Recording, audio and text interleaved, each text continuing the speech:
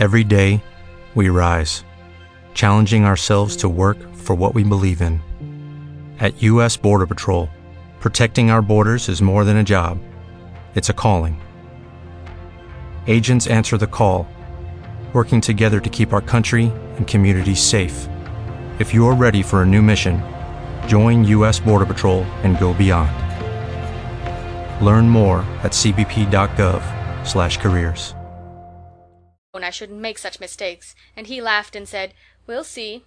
Oh, do you suppose that means he's going to give me one?" We are so proud of Dorry's having taken 2 prizes at the examination yesterday. He took the 2nd Latin prize and the 1st mathematics. Dr. Pullman says he thinks Dorry is one of the most thorough boys he ever saw. Isn't that nice? The prizes were books. One was the life of Benjamin Franklin, and the other the life of General Butler. Papa says he doesn't think much of the life of Butler, but Dorry has begun it, and says it is splendid. Phil says when he takes a prize he wants candy and a new knife, but he'll have to wait a good while unless he studies harder than he does now. He's just come in to tease me to go up into the garret and help him get down his sled, because he thinks it is going to snow, but there isn't a sign of it, and the weather is quite warm. I asked him what I should say for him to you, and he said, "Oh, tell her to come home and anything you please." I said, "Shall I give her your love, and say that you are very well?" And he says, "Oh, yes, Miss Elsie, I guess you'd think yourself mighty well if your head ached as much as mine does every day." Don't be frightened, however, for he's just as fat and rosy as can be. But almost every day he says he feels sick about school time. When Papa was at Moorfield, Miss Finch believed him and let him stay home 2 mornings. I don't wonder at it, for you can think what a face he makes up. But he got well so fast that she pays no attention to him now. The other day, about 11 o'clock, Papa met him coming along the road, shying stones at the birds and making lots of noise. He told Papa he felt so sick that his teacher had let him go home, but Papa noticed that his mouth looked sticky, so he opened his dinner basket and found that the little scamp had eaten up all his dinner on the road, corned beef, bread and butter, a great piece of mince pie, and 6 pears. Papa couldn't help laughing, but he made him turn around and go right back to school again. I told you in my last about Johnny's going to school with me now. She's very proud of it, and is always talking about Elsie's and my school. She's twice as smart as the other girls of her age.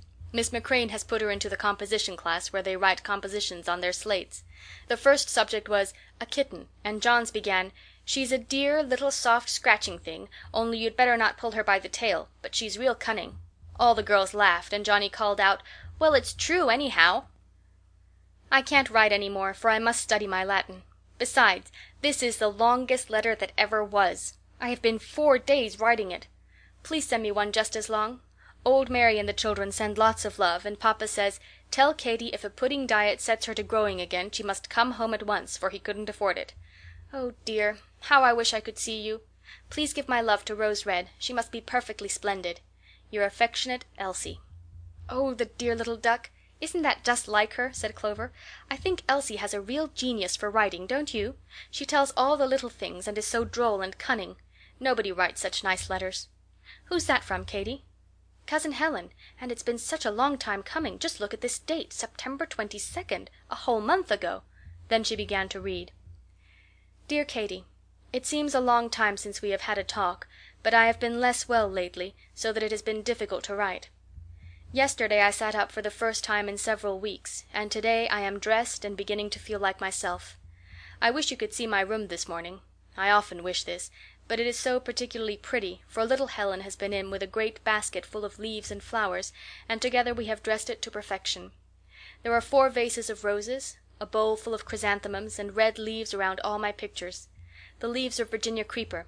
It doesn't last long, but it is lovely while it lasts. Helen also brought a bird's nest which the gardener found in a hawthorn tree on the lawn. It hangs on a branch, and she has tied it to one side of my bookshelves. On the opposite side is another nest quite different, a great gray hornet's nest, as big as a bandbox, which came from the mountains a year ago. I wonder if any such grow in the woods about Hillsover. In spite of the red leaves, the day is warm as summer, and the windows stand wide open. I suppose it is cooler with you, but I know it is delicious cold. Now that I think of it, you must be in Ashburn by this time. I hope you will enjoy every moment of your vacation. October 19th. I did not finish my letter the day it was begun, dear Katy, and the next morning it proved that I was not so strong as I fancied, and I had to go to bed again. I am still there, and, as you see, writing with a pencil. But do not be worried about me, for the doctor says I am mending, and soon I hope to be up and in my chair. The red leaves are gone, but the roses are lovely as ever, for little Helen keeps bringing me fresh ones. She has just been in to read me her composition. The subject was stars, and you can't think how much she found to say about them. She is a bright little creature, and it is a great pleasure to teach her.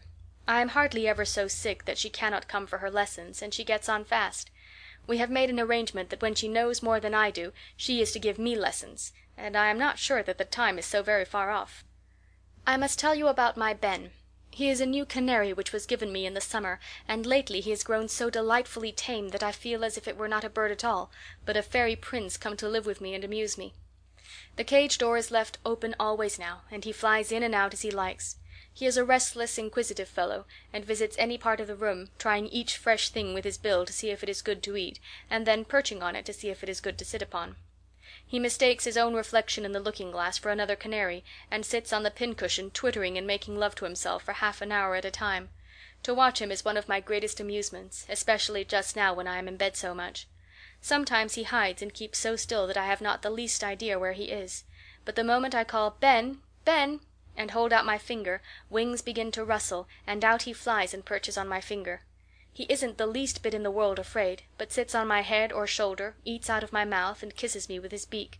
He is on the pillow at this moment, making runs at my pencil, of which he is mortally jealous. It is just so with my combs and brushes if I attempt to do my hair. He cannot bear to have me do anything but play with him. I do wish I could show him to you and Clover. Little Helen, my other pet, has just come in with a sponge cake which she frosted herself. She sends her love, and says when you come to me next summer she will frost you each one just like it. Good-bye, my Katie. I had nothing to write about, and have written it, but I never like to keep silent too long, or let you feel as if you were forgotten by your loving cousin, Helen. P.S. Be sure to wear plenty of warm wraps for your winter walks, and Katie, dear, you must eat meat every day. Mrs. Nipson will probably give up her favorite pudding now that the cold weather has begun, but if not, write to Papa.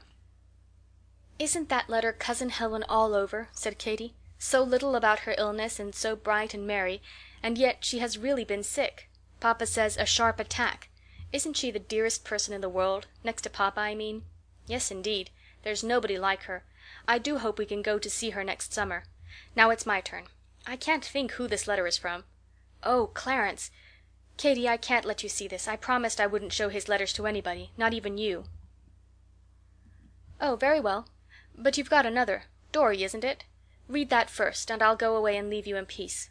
So Clover read, "Dear Clover, Elsie says she is going to write you today, but I won't stop because next Saturday I'm going out fishing with the Slacks. There are a great many trout now in Blue Brook. Eugene caught 6 the other day. No, 5. One was a minnow. Papa has given me a splendid rod. It lets out as tall as a house. I hope I shall catch with it. Alexander says the trout will admire it so much that they can't help biting, but he was only funning. Elsie and I play chess most every night. She plays a real good game for a girl. Sometimes Pa helps, and then she beats. Miss Finch is well. She don't keep house quite like Katie did, and I don't like her so well as I do you, but she's pretty nice. The other day we had a nutting picnic, and she gave me and Phil a loaf of election cake and 6 quince turnovers to carry. The boys gave 3 cheers for her when they saw them. Did Elsie tell you that I have invented a new machine? It is called the Intellectual Peach Parer. There is a place to hold a book while you pare the peaches. It is very convenient. I don't think of anything else to tell you. Cecy has got home and is going to have a party next week. She's grown up now, she says, and she wears her hair quite different. It's a great deal thicker than it used to be. Elsie says it's because there are rats in it, but I don't believe her. Elsie has got a new friend. Her name is Helen Gibbs. She's quite pretty. Your affectionate brother, Dorry. P.S. John wants to put in a note. John's note was written in a round hand, as easy to read as print. Dear Clover, I am well and hope you are the same. I wish you would write me a letter of my own. I go to school with Elsie now. We write compositions. They are hard to write. We don't go up into the loft half so much as we used to when you were at home. Mrs. Worrett came to dinner last week. She says she weighs 280 pounds. I should think it would be dreadful to weigh that. I only weigh 76. My head comes up to the mark on the door where you were measured when you were 12. Isn't that tall? Goodbye. I send a kiss to Katie. Your loving, John. After they had finished this note, Katie went away, leaving Clover to open Clarence's letter by herself.